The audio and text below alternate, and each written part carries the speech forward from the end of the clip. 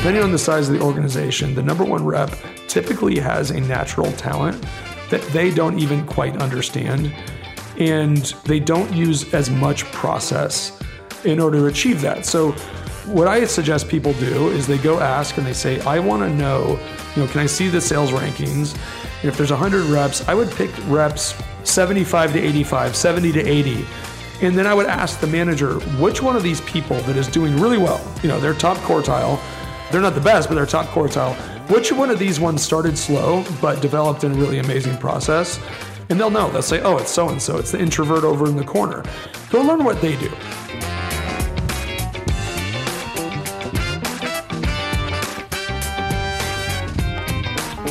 Hi, friends. Welcome to the Sales Enablement Podcast. I'm your host, Andy Paul. That was Mark A. Smith. Mark is the Chief Revenue Officer at Webware.io, and he writes what I think are some of the most wise and humorous posts on LinkedIn these days.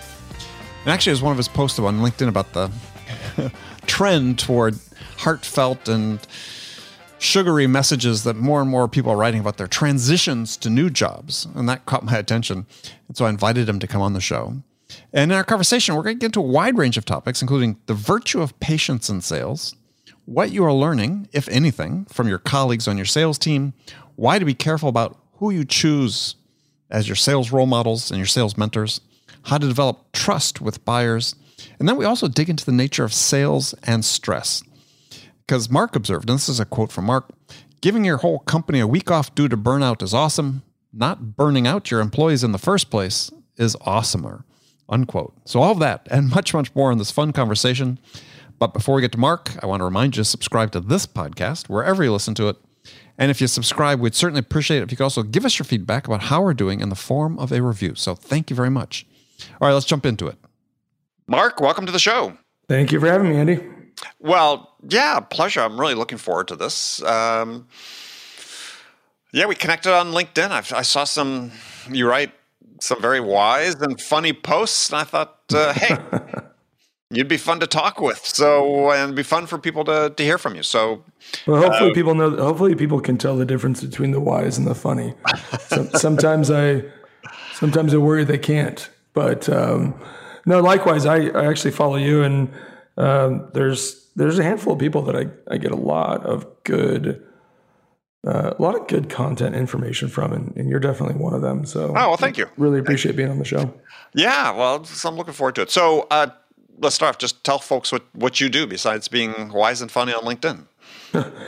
So I'm the Chief Revenue Officer at Webware.io. We are a premier digital marketing company for small business, yet at an affordable price, which we like to mention that quite a bit because it's small business is tough, and small business they can get paralyzed and kind of numbed by how much money they've outlaid for not getting results. And so we've done a really nice job making sure that they get the premier services, but it's at a price that really any established or even starting out small business can easily afford. So it's a really, really fun industry to be in. It's a really fun customer segment, and couldn't be happier. So do you focus nationwide, or are you focused primarily in the Salt Lake, Silicon Slopes type area, or? So we're North America. So we sell in U.S. and Canada. Probably about 30% Canada, 70% U.S., but that balance is going more and more towards the U.S. Got it. Okay. Very cool. So what sort of got you started posting on LinkedIn? Wow. So it was a total fluke. I think it was, 4 years ago or so. And I was purchasing a piece of software. And I had done all of my due diligence. It was in a world that I had been working in for 10, 12 years. So shopping around wasn't exactly difficult. I knew my requirements. Mm-hmm. I knew what things cost. I wanted to get some updates on any product features from 3 or 4 of the ones that I was considering. And, did everything through a lot of email with an SDR, and then said, hey, we're 99% of the way there. Let me just see the boilerplate contract. And as long as there's nothing weird, we're good to go. And she asked me to get on a phone call, which was fine. And then got on the phone call and introduced me to her VP. who proceeded to want to get to know me and waste about an hour of my life forcing me to become friends with him when literally all I needed was a contract, like a DocuSign. And fortunately, their product was good enough, and she was such a good SDR and really had respected the way that I wanted to purchase that, it didn't kill the deal. But I remember sitting at my desk, and I don't know why I had LinkedIn open, but I noticed you could do a post, like a Facebook post. And so I just wrote. I think it started out with something like, I'll never understand why salespeople, can never learn when to just shut up and take the order. Right. And then I hit post, and that was it. And a day later, a colleague called and said, you're blowing up on LinkedIn. And I didn't really know what that meant. So I logged back in, and there was a couple million views and hundreds of comments. And a lot of it was, positive, but there's a lot of just like, who the hell is this guy that drops this bomb and then won't even interact with us? And my first reply was, hey guys, it's me. I didn't know this was a thing. Wasn't trying to ignore anyone, but sure, I'll be happy to interact with you. And so anyways, my first time I ever posted hit, 5 or 6 million views. And I thought, this is cool. It's a good way to interact with people. And it just kind of turned into catharsis. And, when I think of something I think might be of some value, I post. And if there's a good conversation going, then I'll keep it going. And then obviously, if you network properly, you end up meeting a lot of great people that you can go to for advice and purchase their products. And it's been great. But it was a total fluke. And what about people purchasing your product? I've never sold anything on LinkedIn. It's never been something that I intended to do. If there's been any benefit, there's definitely been organic traffic that comes to my companies.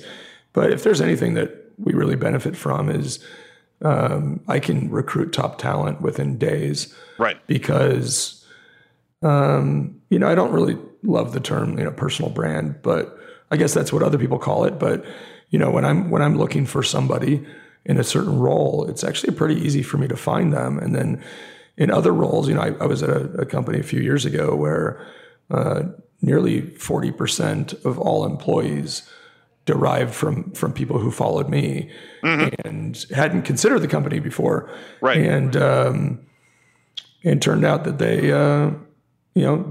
they liked what I was saying, and that gave them the thought that the company might embody those values as well. And so that's been the biggest benefit, I think, business-wise, is just other than me learning from other people, which has been terrific. It's really easy to recruit. And then I think the other benefit is what I write holds me accountable. I mean, we all make mistakes. We all fail to do what we promise we want to do. But when I hit send or hit upload or whatever it is, I try to make sure that when I write something, it's something that I absolutely do believe in. I am some form of expert on it, and I do try to embody it. And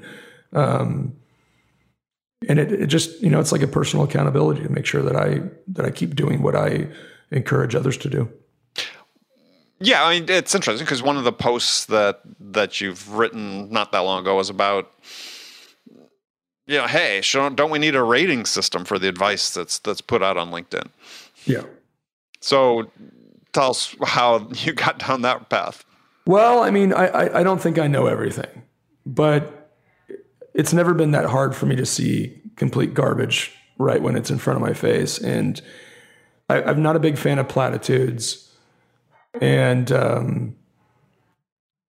cries for engagement, because they prey upon people. They prey upon people that are in difficult spots, whether it's somebody talking about, the right way to get a job, and all they're really trying to do is prey upon desperate people for engagement, and or whether it's telling people they've never met before to quit their jobs and follow their dreams, or if it's people who tell you to quit your jobs and become a coach, but a coach of a coach of coaches. Right. It's just, so I just really struggle with a lot of it because I can see that people take me seriously. I mean, I get a lot of messages. You do? Yeah.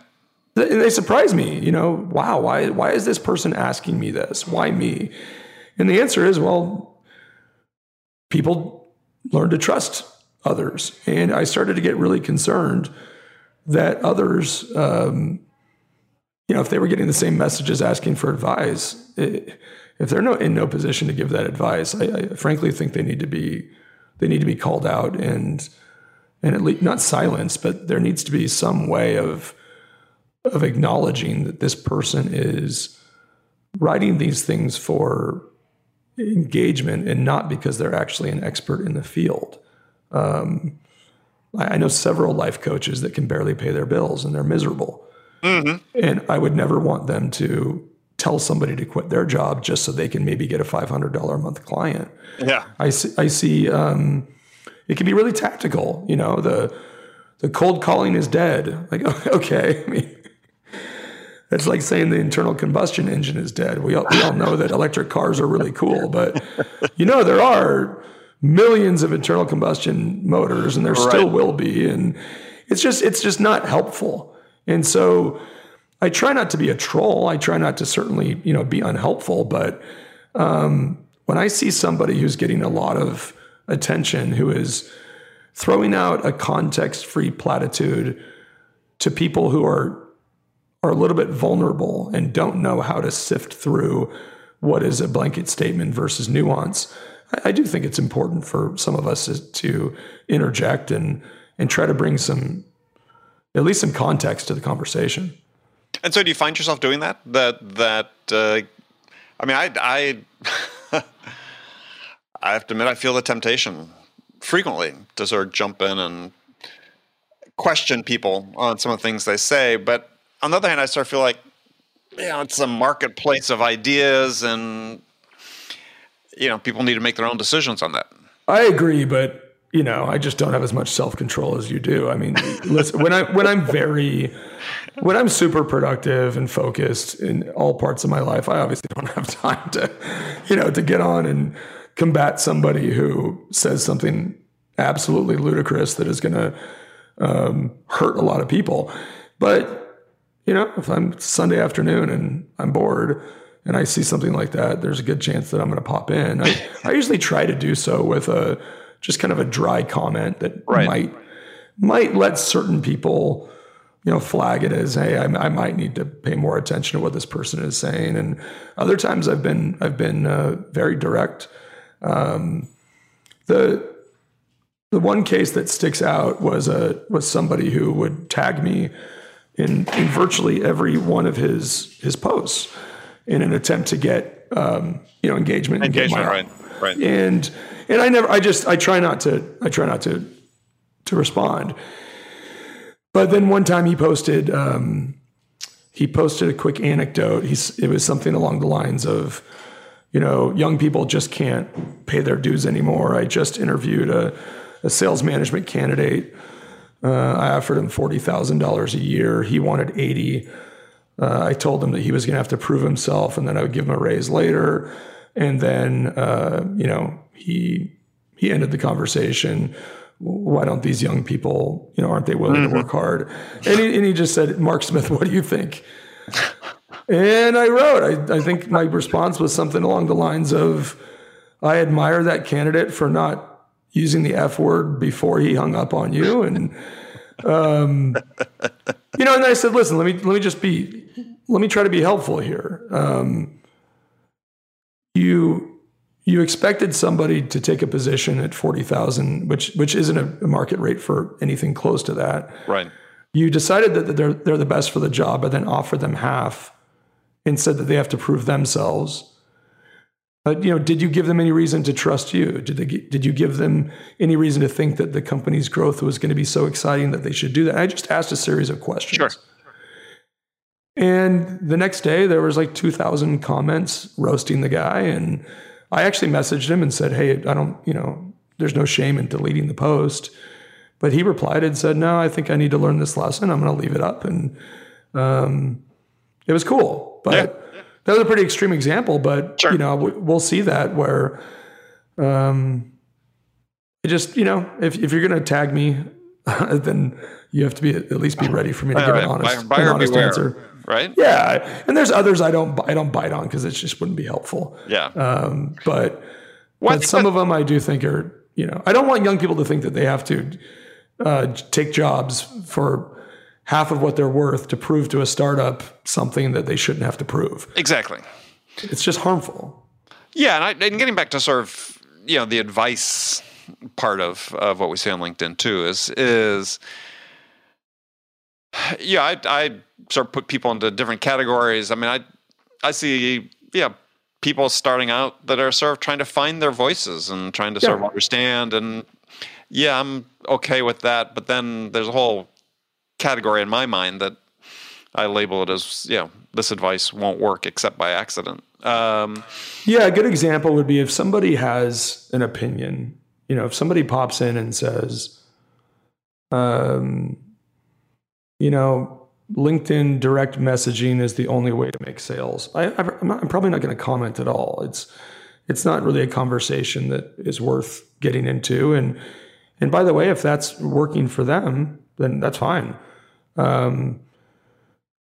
There's nothing wrong with those opinions. Mm-hmm. Even if I don't agree, there's nothing wrong with an opinion that says, Dave Ramsey, the financial guru to the America. I don't agree with most of the things he says, but I do understand that they work well for many people. And so I don't have any interest in getting in any sort of argument. If I was asked my opinion, I might say that I disagree with a few things and agree with some others, but like you, there's a difference between that, where somebody has an opinion that it's their right to have, and somebody who has no experience, no credibility, trying to give advice that is not theirs to give. And I really try not to be a hypocrite. I mean, when somebody asks me for advice and I don't have the expertise, I just tell them. When somebody calls and says, can we hire you to help us create an enterprise email cadence? I said, sure, but you'd waste your money. I'm just not the right guy for that. I'm going to have you call someone else. So I guess I just wish people would stay in their lane a little bit on certain things, or at the very least, when someone like you or I might challenge them, instead of getting incredibly defensive, just say, that's really interesting. What do you just start a conversation? And by the way, it's a smarter thing to do anyway. Right. Getting defensive doesn't help. What you're much better doing is saying, oh, geez, Andy has, a couple 100,000 people who, if I get this guy to converse with me, my post will go viral. So you might as well not only learn from you, but you can also pretty easily go viral if you get somebody with tons of followers to get in a 15, 20 comment thread. Mm-hmm. And I've learned lots of things. I mean, geez, I have made so much money off of things that I have learned on LinkedIn that I've applied in my career. Right. And it's come from getting in discussions with really smart people.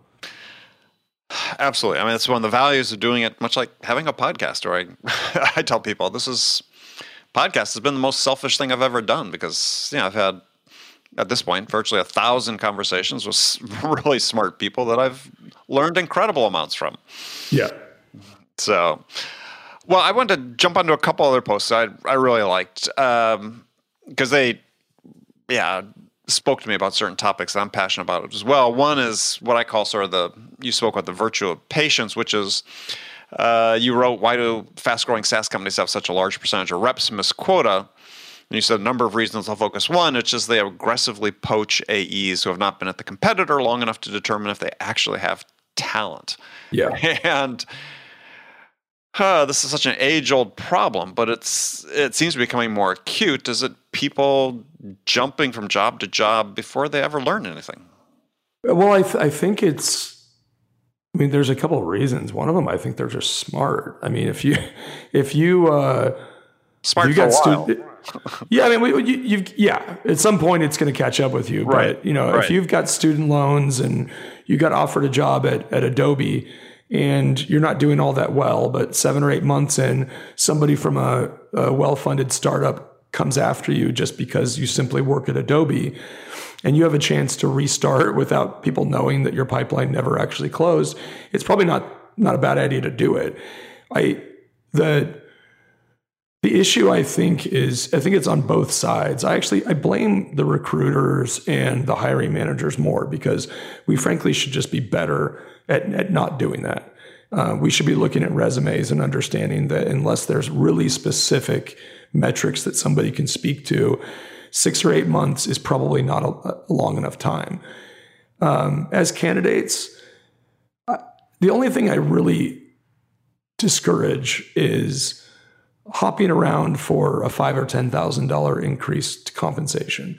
I've seen a lot of careers torpedoed because they're in a great spot and they are learning. They're not doing as well as they wanted to, but it's not because the company's letting them down. It's because they have not yet matured in the role. But somebody goes from offering 90 to 100 and they jump ship. That 10 grand after taxes is non-existent, but you really restart your momentum. Exactly. And it's not even momentum just in your skills. It's momentum in developing relationships and mentors within an organization that you can count on for the next 20 years. I mean, I hope people realize this, but most of us, when we go to staff our teams, we gravitate first to people that we knew in our past. Easier to recruit. Mm-hmm. Yep. It's proven commodities, or at the very least, we ask them for referrals for their people. But you don't really want to be in a situation where you're totally forgettable where you're at. And if you're struggling with your numbers, that's okay. Be patient. Mm-hmm. At least build those relationships. Become really valuable in one way, so that even if you do leave the company, even if something doesn't work out, you have half a dozen people who think of you in a very positive light and are going to be happy to refer you to others. Or give you advice when you need it. It takes time to nurture relationships in a career. It's great advice. I mean, I advocate for patience, right? I mean, it's hard. To the point you made is, people are dangling money in front of you. You may have student loans. You have, starting a family. You want to buy a house. But there comes a point where you have to exercise some patience in your career. And you have to show that you can actually accomplish something, right? That you can see it through. That's, I sort of always talk about 2 full business cycles you need to give a company, whether it's 2 sales years or whatever, to show that, not just to build the relationships you talked about, but also to show to yourself that, I've actually learned something. This is something that I this is something I can do, and I can show that I've accomplished something. No, it's so important. If any of my friends listen to your show, they'll laugh when I say this, but I have this same conversation with countless people who might call me before they take on a new challenging role or before they come work for me, and they get that little bit of nerve, before they start. And I just look at them and I say, we go through kind of a framework where we eliminate the external concerns. And then I say, this really just comes down to a bit of an anxiety, a nervousness about a new important project. They say yes. And I say, all right, is it fair to say that since we've isolated all of the other variables that we believe this is the right opportunity, is it fair to say that the only thing that's going to go wrong is that you magically forget how to do the thing that you've been doing exceptionally well for the last 10 years? And they kind of just smile at me, and I said, listen, you've done this before. You know this. There is no risk here. The risk is actually that you made a bad decision about a company or an opportunity. Right. The risk is not on you. Exactly. You've proven that. I mean, before I became a father, I thought I'd be a good one. And, but the reason I'm so anxious to be a father the second time is because, frankly, I think I'm a really good one. And I'm very confident that I can raise a second child well. I didn't have that same confidence before I had that experience. Right. So it's all parts of life.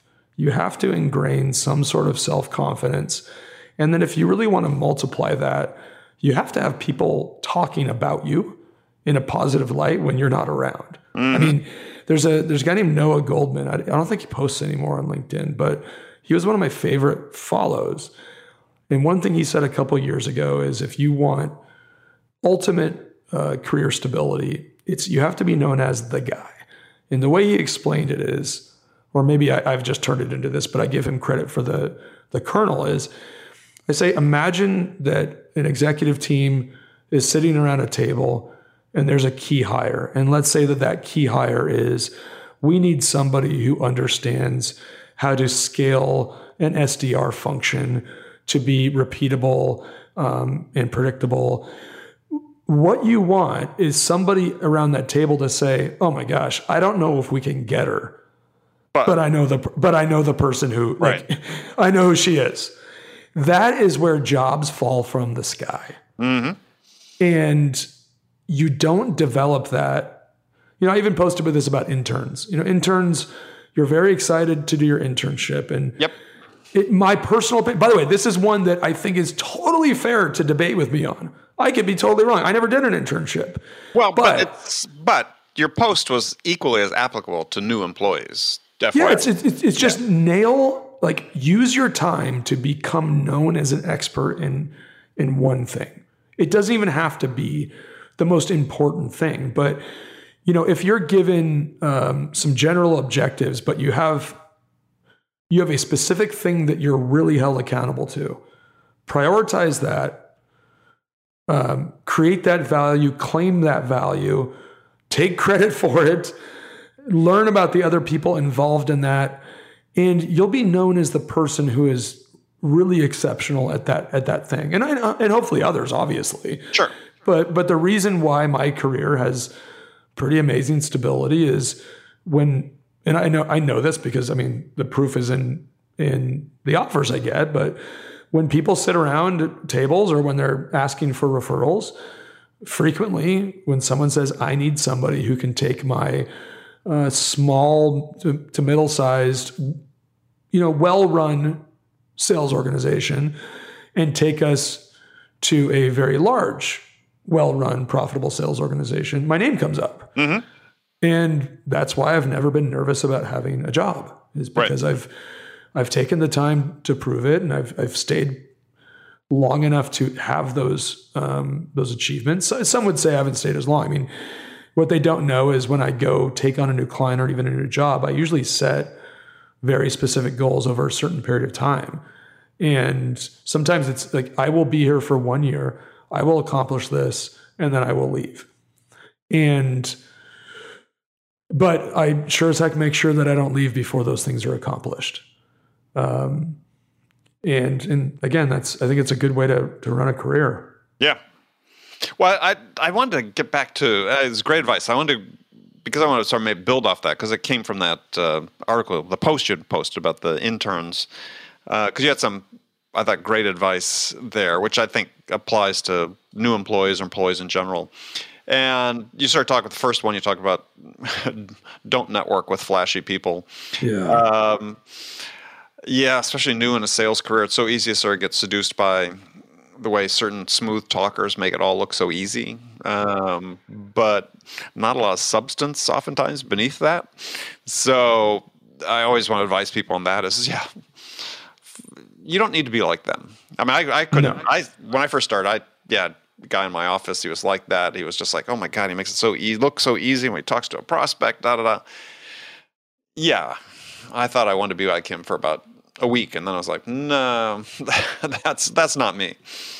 See, I learned it the opposite way. When I look the part.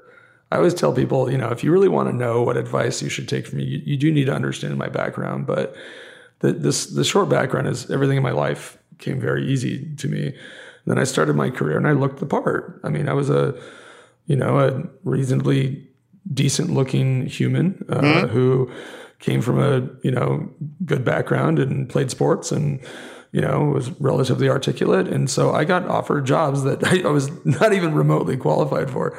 And then I would not get a ton of negative feedback because even when I wasn't doing well, I think they would just think, oh no, he's about to hit his stride. Of course, he looks the part. Yeah. And I just, I was very fortunate to be given enough time to learn how to be really good at certain things. But at the beginning, I was the guy that you should not follow, but people did, But the other thing is, it's not even just the flashy people, but a lot of times you'll hear young sales managers say, the best thing you can do when you start an org is to go find the number one rep and then learn what they do. And I usually tell people it's one of the worst things you can do, because depending on the size of the organization, the number one rep typically has a natural talent that they don't even quite understand.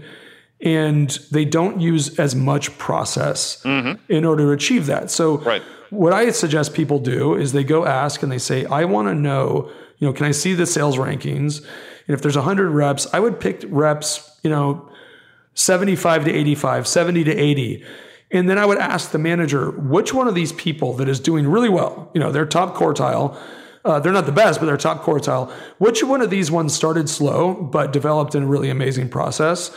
And they'll know. They'll say, oh, it's so-and-so. It's the introvert over in the corner. Go learn what they do. Because if you happen to be naturally gifted at sales, you're going to do well anyway.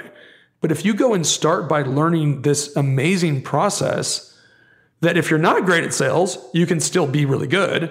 And if you are great at sales, just becomes this crazy force multiplier. You're going to do much better than if you just go listen to the sales calls of the top person, because they won't even be able to tell you what exactly they did on that call. They're just, I don't know, they're just kind of naturally good at it. I agree 100% on that. Yeah. Yeah. It's yeah, there are always a strata of people that make it look really easy. But I think the thing that, to another point you made in that article though too, is that post, is that those 75, 80% people, they're the ones that became really good at something. Yeah. They became the expert. And they're going to be the ones that I think are more curious, right? You're just talking about the top people. They really don't understand why they're doing what they're doing, why it's happening. They're just not that curious about it oftentimes too. I want to find the people that are really curious, that really have sort of internalized why they think what they do works. Yeah, I just had lunch with an old colleague. He told me something I never knew. He worked for me for many years, and he was definitely my best. But he told me about something that he had done that I never, he thought I knew, but I didn't know this tactic he was using. I thought, good Lord, if I would have known about this 10 years ago. But he thought I knew. But he just found this ingenious way to get to accelerate how quickly his pipeline was moving. And I don't know, I just didn't feel the need to share it. I guess he shared it with some people and kind of thought I knew, but his curiosity, I mean, he was naturally incredibly gifted, but his curiosity and his way of finding ways around roadblocks were like second to none. And he and a lot of those ex-employees have gone on to do some pretty phenomenal things out of that curiosity and out of that understanding that at some point your talent does have to be backed up by sound strategy and curiosity and context. I think I mentioned in that post as well, the context is maybe the most important thing that people lack in their careers. Yep. And as an intern, if you just do what's asked of you without learning the context behind it, I think you might waste 4 months of your summer. Well, I think as an employee, you have the same obligation. I think that it's funny. I read posts about, to our point earlier about bad sales advice online is one article saying, or post again on LinkedIn saying, millennials don't want to know why. They just want to be told how to do something, right? And it goes through chapter and verse. I'm thinking, well, I couldn't disagree more. Yeah. and this is really problematic because, I think you have an obligation as an individual in order to become the best version of yourself to demand this context, to push back, right? I mean, I think that I look at my own career as built on not just saying, okay, anytime somebody gave me advice or a boss gave me a recommendation or, go do this, it's like, no, I want to understand why. right? And is it going to fit with the way I do it? Because it's my butt on the line, right? I could follow your advice, but if I fail, I get fired, not you. Yeah, I think first of all, people that post things about millennials, when you quiz them, they typically don't know that millennials they're not 17, 20 years old. I think millennials are now like 40. Well, yeah, at the upper age. Is it Gen Z or whatever that is what they think? No, I have found millennials to be, my observation is that generations are the bad parts of the world aren't as bad as they used to be. The good parts are far better than they used to be. I observe the world is only getting better. Bad has almost become neutral and good has become great. But I think millennials showed themselves to be incredibly curious people. And what it was received by others was they're being a pain in the butt. Right. And I agree. And if you just let people have the context, man, you get to take a lot more vacations. I just, no, I mean, really. But I was going to ask you a question about that. Is because to me, it's one of the things that's a huge problem in sales today is that we don't give sellers enough autonomy. Yeah. To give them the context, let them make a decision about how's this fit into my process, and make a decision about it. I mean, how much autonomy do you give your folks? So we do use playbooks. We use Sure. thematic playbooks that are meant to be the framework for a best practice in a vacuum, right? Mm-hmm. If you've got no other interesting things to talk about, you can use this playbook, and this playbook will work. Right.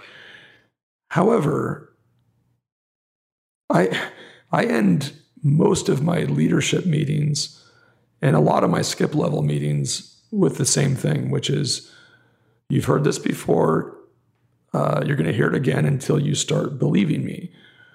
But there is nothing any of you can do to ruin this company. None of you have any button that allows you to discount something so much that it would give away, all of our value for nothing. None of you have. There's literally nothing that you could do aside from, I don't know, being a horrific racist on a phone call and it somehow gets out. But business-wise, there's nothing you can do. I want you to make your own decisions. And the last day of the last month, I actually sent out to the sales team and said, you have autonomy to be flexible, and your director has autonomy. And he messaged me and said, well, how much? And I said, well, you can't find the line until you cross the line. So he sent one back to me where he had waived a bunch of upfront, but he had extended the contract to the point where our contracted value was phenomenal. I'm like, I would take that deal all day long. In fact, I might want you to only sell those from now on. But he said, well, so is that within limits? And I said, no, you haven't crossed the line yet. I said, until I laugh at you, you haven't pushed it enough yet. Like, I want you to send me a deal that you did that I actually call and we laugh about it because it was so dumb. Right. But it's never happened. I had a customer success retention manager years ago who, wonderful, brilliant guy. And he would come and ask me for permission about everything. And I said, you know what, frankly, I don't have time for this. Here's what I want you to do. You have your matrix. I want you to use it, but then you can go outside of it whenever you want. Every 5 times you do it, I want you to put it on a whiteboard, wheel the whiteboard in my office. We'll go over them. I'll tell you whether you've done something stupid. So we got to the 30th one, and there was 29 good decisions and one that we kind of laughed about because it contracted us to the customer for like 5 years, and we were pretty much going to break even for 5 years. And I said, so what did you learn? And luckily he had the right answer was, I learned that I can trust my own decisions. So yeah, I wasn't trying to teach you what you can offer a customer. That had nothing to do with it. Right. I just wanted you to understand that you can trust your own decisions. And there are guardrails in place. I mean, hopefully you have, I know micromanagement's a bad word, but hopefully you have a leader who micromanages enough where they look at the deals every day and they see whether or not a bad decision was made. And if there is, they can come talk to you. If there's not, then just keep doing what you're doing. But I want them to feel connected to the prospect. I want them to make smart decisions. I typically give them some numbers that guide that. Mm-hmm. So, I had a really experienced sales director who I felt was being really paralyzed. This is about 2 years ago. And so all I did was create for him a simple Excel spreadsheet that was like a desktop underwriter. It had 4 or 5 fields that he would adjust based on whether he wanted to change some pricing or some deal terms. And it just simply produced a number at the end. And if that number was green, then he knew that was a good deal. And, a week, 2 weeks later, he stopped using it because it just reminded him that the goal was really to make money. If it was in green, it was calculating that we were making enough money to provide an exceptional service to our customer. So we're fully aligned. Mm-hmm. And it was green because it would still allow your sales rep to make money. And it would still allow you to make an override. And it would still let the company be profitable. So we have that alignment between client, company, or investors, board, financials, the sales rep, and the person who, is compensated based on what the sales rep does. Right. And so with that 4-part alignment, you can do whatever you want. I really do not care. Except that when you find something that works exceptionally well, you better not keep it to yourself because I might want to change the playbook altogether. Right. Yeah, I mean, I think that it illustrates sort of the problem that so many sales managers have is they want to be so directive and they have to give up control. And I think back to when I was managing teams and what I want to do is I'd casually walk in and run into a seller or get them on the phone, and I would never give a direction or advice. I would just ask questions. Yeah. And I just wanted them to think, right? And I want them to to your point, I want them to make a decision about what the best way to go forward was. Because then they felt they had agency in the outcome. And when they got a successful result, it was not, oh man, Andy really carried me on that. It's like, no, they did it.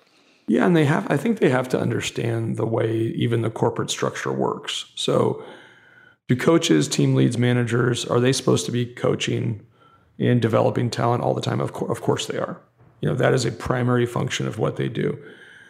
But there does come a time when, if you have a big enough organization, you personally cannot, you can't keep up with coaching your people, but you also can barely keep up with what's going on in the industry or new sales enablement tools. And so I tell my people, I need you guys to stay curious because there's no way I could stay an expert on every CRM, every outbound strategy. There's not enough time in the day for me to manage the organization and stay the expert on every single new tool that comes out. And so it's super important. Like I'll typically delegate people to be experts in certain aspects of maybe the tech stack. Right. So you got the VP of RevOps he's the conductor that orchestrates everything. And he's also incredibly fluent in any changes to the CRM world. I mean, he's just a genius. Right. But he delegates to others anything regarding, dialing strategies, email cadence, whatever it may be, because we all have to understand you cannot be effective and try to take everything on yourself. It's no different than a football team. I mean, my son, I never played football. I casually watched football, but I didn't notice until my son played his first season how many coaches they have.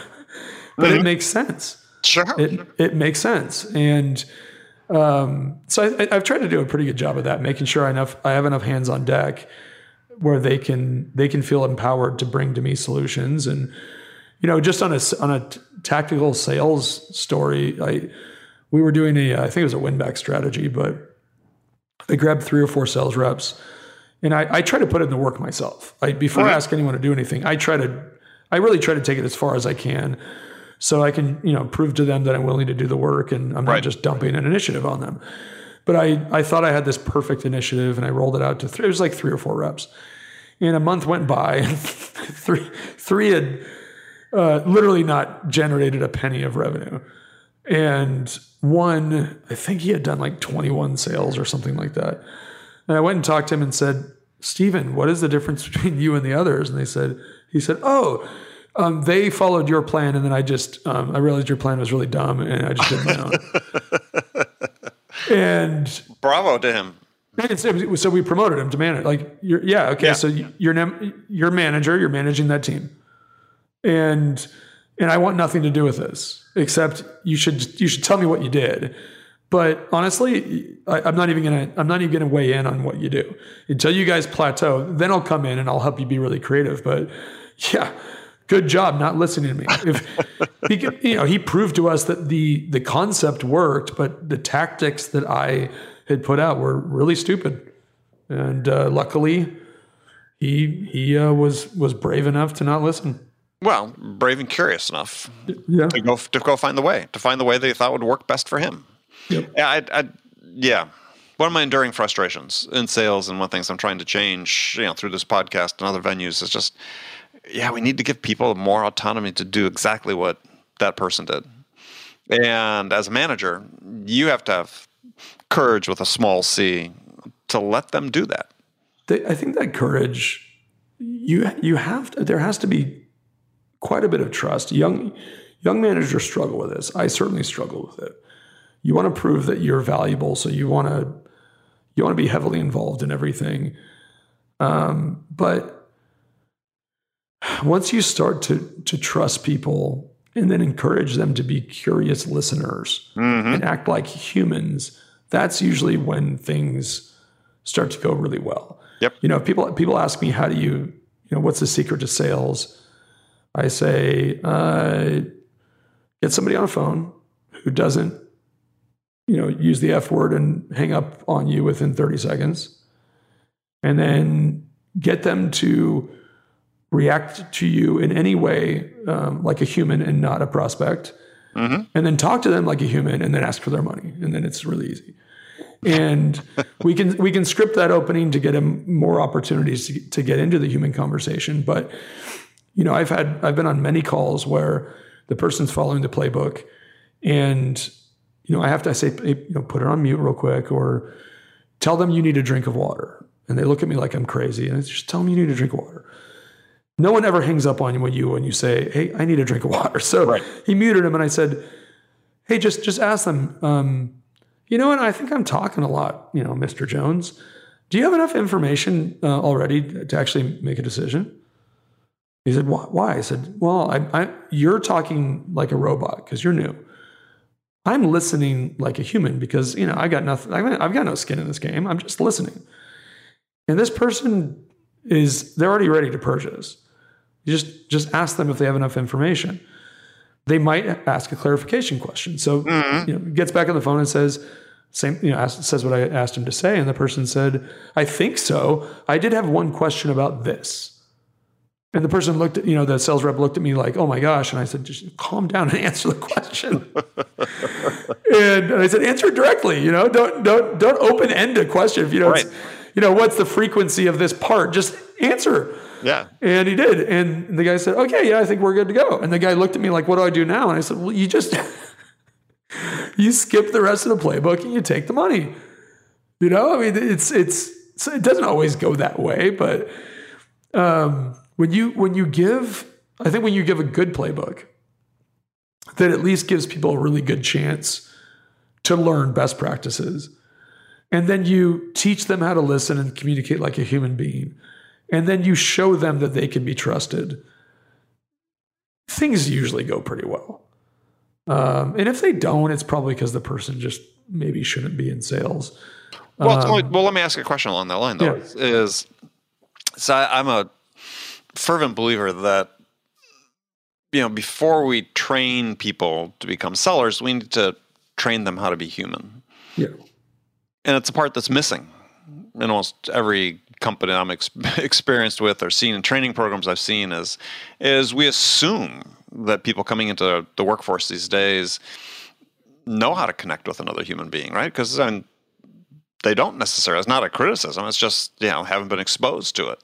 Or that they understand how to sort of unleash their curiosity and feel comfortable, or they understand or they know, how to ask enough questions to make sure they really understand something, right? Because there's so much of the focus on discovery these days as well. Here's our playbook. Here are these 10 questions we ask. Well, you're just gathering information. You're not understanding a thing. Right. It's how do we then, teach people the value of understanding? And it's like we're just missing this strata of education of people that they really need, so they have an opportunity to come in and succeed in the role. Let's train the person, then train the role. I agree. I get asked a lot what sales books I read or management books, and I don't. I sometimes will read a chapter that's really technically good, but I like to read a lot of history books. I like to read a lot of conversations that happen between world leaders or whoever it may be, even a good author who can just, like Cormac McCarthy he can write an amazing paragraph that really does embody the way humans actually talk to each other.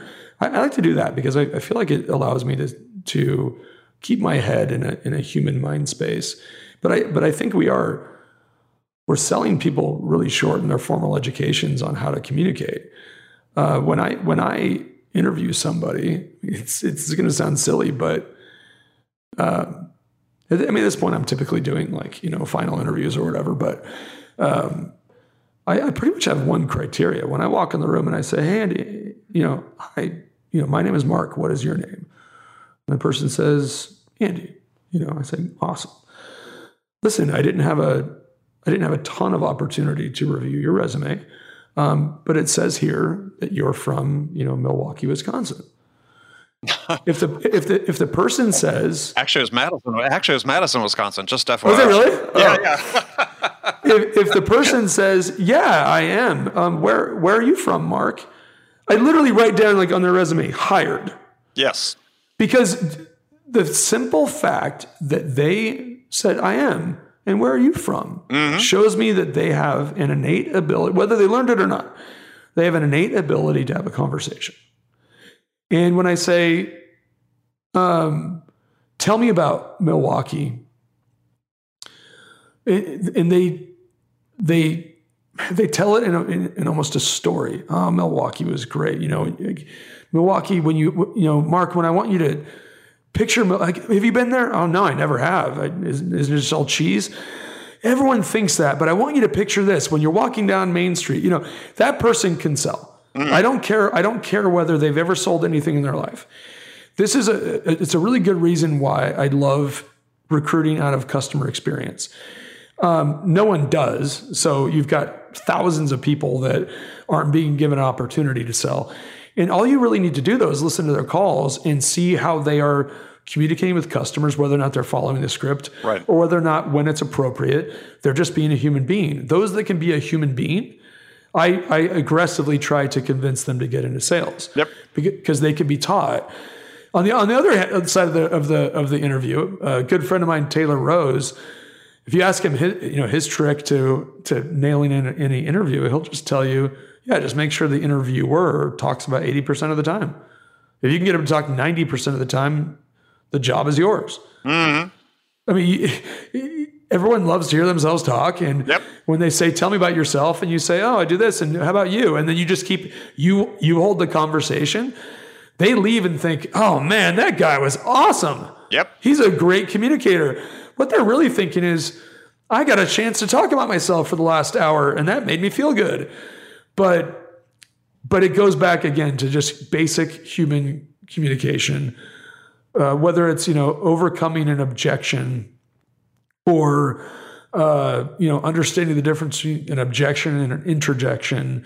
It really comes down to, do you understand the way human beings think and communicate? Yeah. And by the way, we all make mistakes. We're not perfect at this. I need to be tapped on the shoulder sometimes and have somebody say, "Hey, Mark, you're not listening to this person. Sure. You must be stressed right now because your default is to be a great communicator, but right now you're barking orders. You're not really understanding what this person's concerns are. You need to take a step back." And I always appoint people, in my org to watch me. If they ever feel that I'm getting stressed out, my default is to bark orders and to hear the words people are saying, but basically just blow right past them. Right. And I will have people send me a chat saying, "Hey, you need to take it, like, go get a drink of water." And I come back and I'm a much better communicator when I do that. It's like that Snickers commercial, right? Yeah, it's true. It's true. Mark, I think you need a Snickers. It's true. Yeah. All right. Well, unfortunately, we're running out of time, but dang it.